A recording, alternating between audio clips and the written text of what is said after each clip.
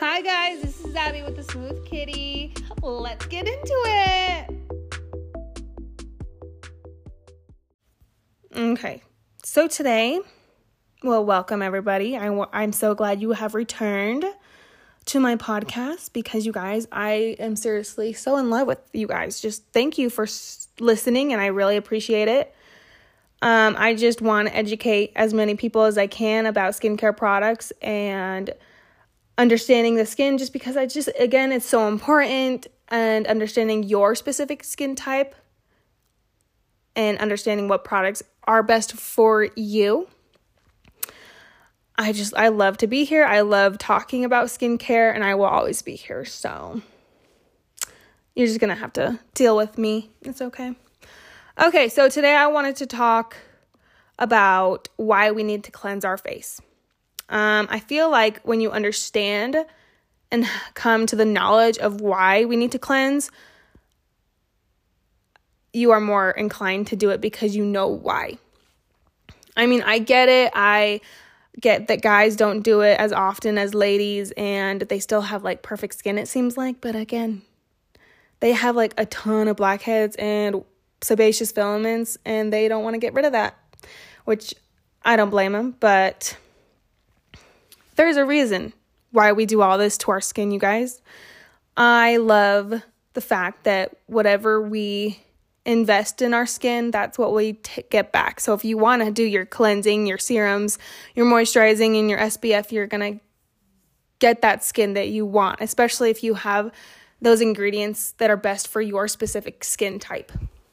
So that's why I wanted to talk about cleansing. Let's talk about it. Let's talk about cleansing. I'll be going over the science of cleansers, the different types of cleansers, and what skin types are best for which specific cleanser. I have tips for you guys and like a little cheat sheet at the end. Okay, cool. Okay, so honestly, your skin is going to look dirty. It can't be avoided. Not just from like the grime and muck of daily life, but in addition to all of it, your skin also secretes sebum, sweat, and dead skin cells. But again, that is a natural part of keeping your skin healthy and allowing it to continually shield you from external pathogens. In other words, the way your setting is acceptable. And just remember, those crumbs you have to sweep up around the house on a regular basis, that is you. It's crazy, you guys. We shed so much, but that's so important why we need to clean our house. But I want to let you guys know that washing and cleansing your face is a preventative measure to think about, okay? More than just removing makeup or even acne prevention, washing your face has many other benefits. The buildup of all those particles can lead to modifications in texture and clarity. They might even make irritation more likely and making your skin sensitive. So eek. The face has been contaminated and can start an unwanted cascade of free radical damage that hastens aging. Using your cleanser is a step in preventing aging. It ought to be the first thing you do in your routine. Again, it should be the first thing you do in your routine because you don't want to put those expensive anti-aging or pigmentation serums on a dirty face because that grime is like a shield over your skin that prevents all that good serums from penetrating, and then that's just a waste of your serum. So cleansing should be the first thing to do in your routine. So let's start fresh and be sincere about it. Unwanted microbes could potentially be left behind when makeup is applied to an unwashed face. Skipping the cleansing step is pretty counterproductive if you want to establish a good routine, because in addition to leading to breakouts, it can make it more difficult for your products to penetrate and work on your skin. As unglamorous as cleansers may seem, they do work for you every day. So next Thanksgiving, I'm grateful for my cleanser because it works for me and my specific skin type. Okay, so science behind cleansers. So any cleanser, surfactant is one of its primary cleansing ingredients. These cute little guys have a hydrophilic head that loves the water and a hydrophobic tail that despises water. These guys need cleaning because they can interact with both and pick up the dirt and grime, which then can be washed off your face with a splash of water. Their surfactants in a cleanser group up to form micelles that resemble spears. The micelles interact with the oil and grime that are attached to the cleanser as you apply it and scrub, and then are removed with a rinse. So although the science is fairly simple, designing the ideal cleanser involves some art. The ideal cleanser wouldn't interact with your stratum corneum. Instead, it would only work on dirt. Unfortunately, not all surfactants are as effective as they could be. Your stratum corneum, the proteins and lipids, may actually bind with some great-saving surfactant, giving your skin that dry sensation. We don't want our faces to feel excessively clean and bare. That is not the goal. Along with your stratum corneum, you need to have the acid mantle. Not a real mantle, but this term refers to your stratum corneum's mildly acidic environment, and this acidity has an impact on the general health of your stratum corneum.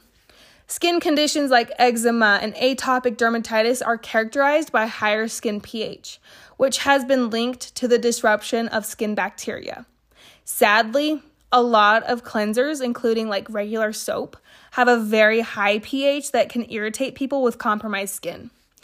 I actually have had a lot of clients that have used like Dove bar soap on their skin, and that's actually causing a compromised barrier and removing that lipid acid mantle, and that is not what we want.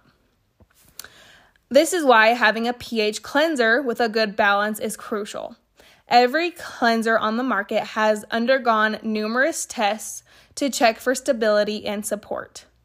Cleaning, power, irritability, potential, and a user experience ingredients. So we have the different types of cleansers. We have micellar water, which is very gentle and effective, varies widely between products. Wipes, they are very convenient and effective, but I suggest use a normal cleanser because they are so they have a lot of alcohol, and that is very drying. So like if you are on the move, like if you are always on the plane or even on like just traveling, wipes would be the most convenient and effective. But if you do, or like if you're at your house, I would use a cleanser because they don't have a whole lot of alcohol in it. Again, if that is the right brand for you. Like Neutrogena wipes, I used to use them, and then once I noticed how much alcohol was in it, and that was not good for my combination dry skin, because I have dry skin and alcohol dries out your skin, and that led my skin to be a little bit more compromised than I wanted it to. So your gel cleansers, they can range from super gentle to powerful, acne cleansers that can dry and strip the skin.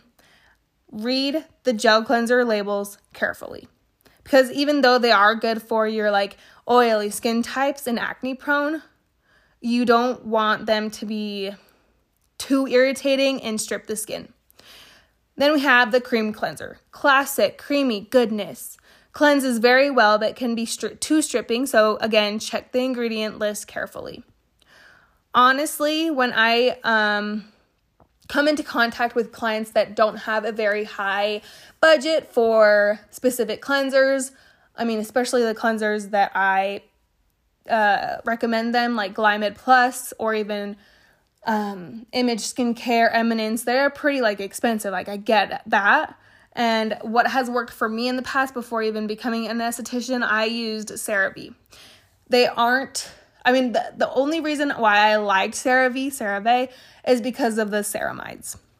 If they didn't have the ceramides in the cleansers, I wouldn't use it. But those with like pretty dry skin, I do recommend the CeraVe green cleanser because that is the hydrating one. It has ceramides in it to help with the acid mantle. Okay. We have a cleansing balm. I love those ones because they are oil and they help take off my makeup. That's the first cleanse I will always use as a cleansing balm to get rid of like those the excess sebum or even like dead skin cells from my face before going in with my actual cleanser that's targeting my specific skin needs. Okay. It is travel friendly and leak safe alternative to oil cleansers. Powder, it is a cleanser, effective, gentle, and it is a bit of physical exfoliation, but it is a little messy. Then we have bar soap.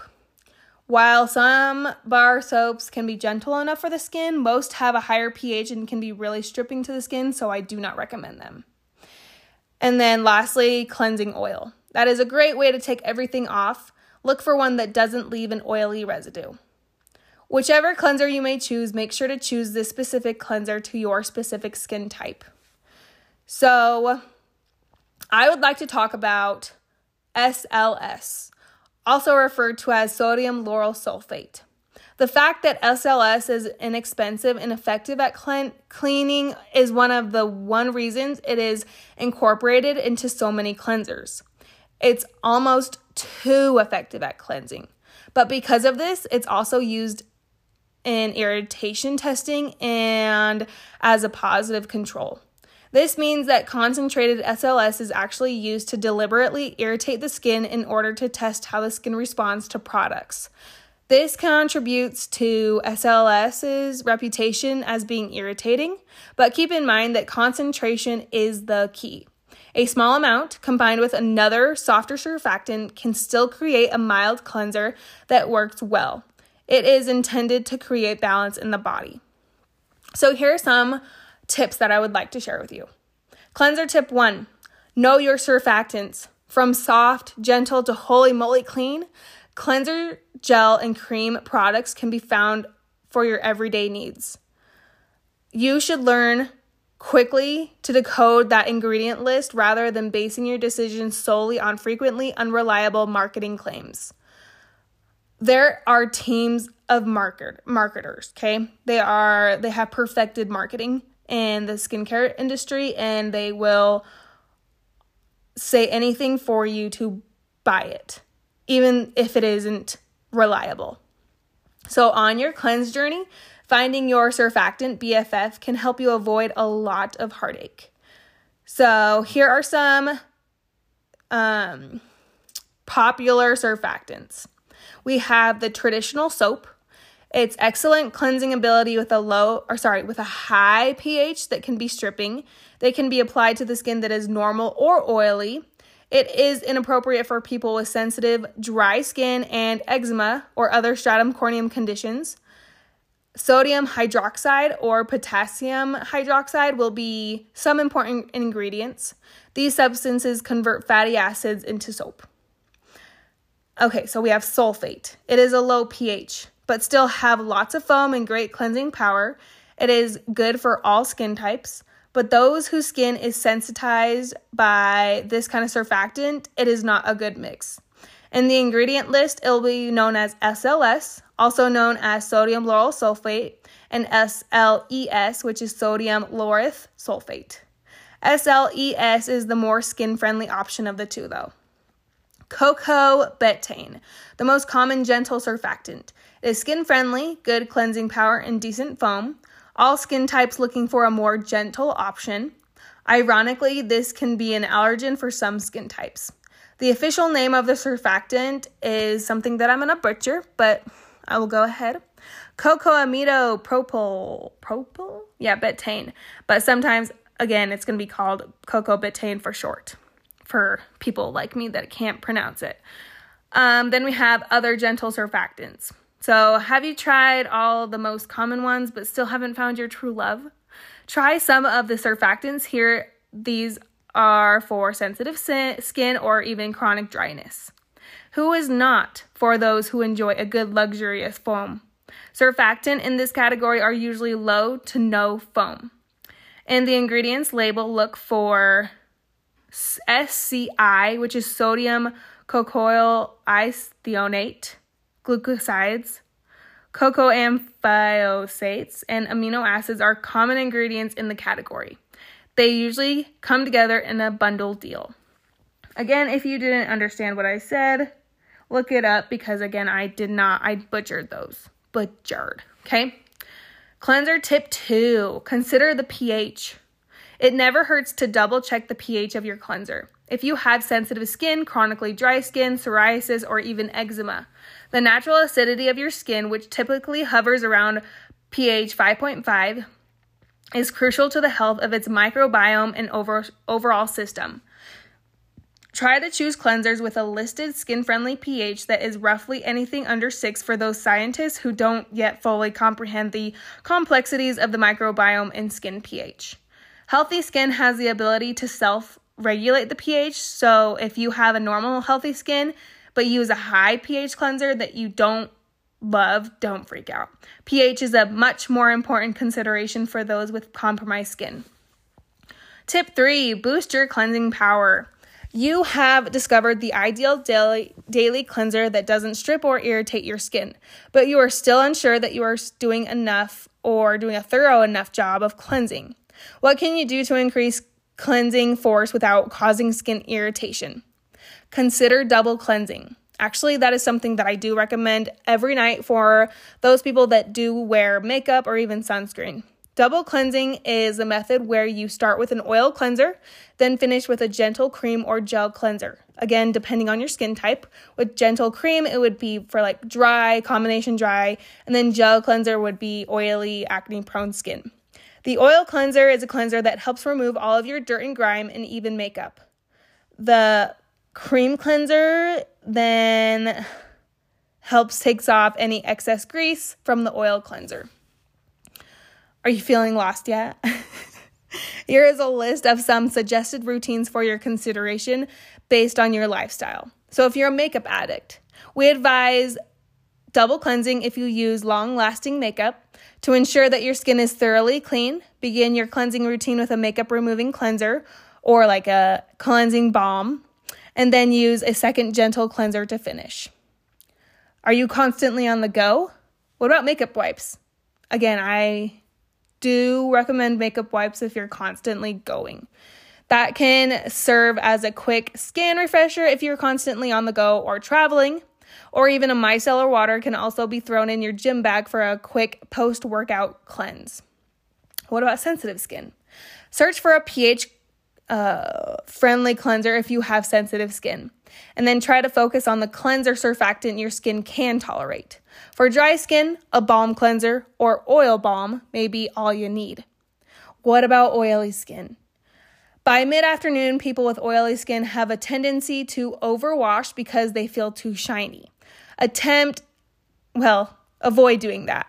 Washing and patting dry your skin doesn't improve the situation of oily skin or the condition of the skin barrier.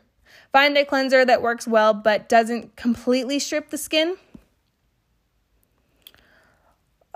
Your skin will be used to it after a little while. In conclusion, look for your anchor cleanser first. This cleanser takes care of the majority of your cleansing requirements without stripping. Since cleansers are generally quite individualized, expect some trial and error. However, the initial effort will be worthwhile once you find your cleanser, because then you'll have a fuss-free, dependable staple that is almost as automatic as brushing your teeth. So at the end, I promised a cheat sheet, okay? So oily skin, look for gel cleansers without that squeaky clean finish. If you are more acne prone, go for that gel or even foam cleansers. Dry skin, cleansing oil or a cream. Sensitive skin, start without the fragrance. Non-foaming cream cleanser. That should help those with compromised skin. Thank you so much for listening. Please subscribe to this podcast and go follow me on Instagram at @the_smoothkitty to gain more education about skin, skincare, and content on waxing. If you have any more questions, please feel free to reach out. See you next time.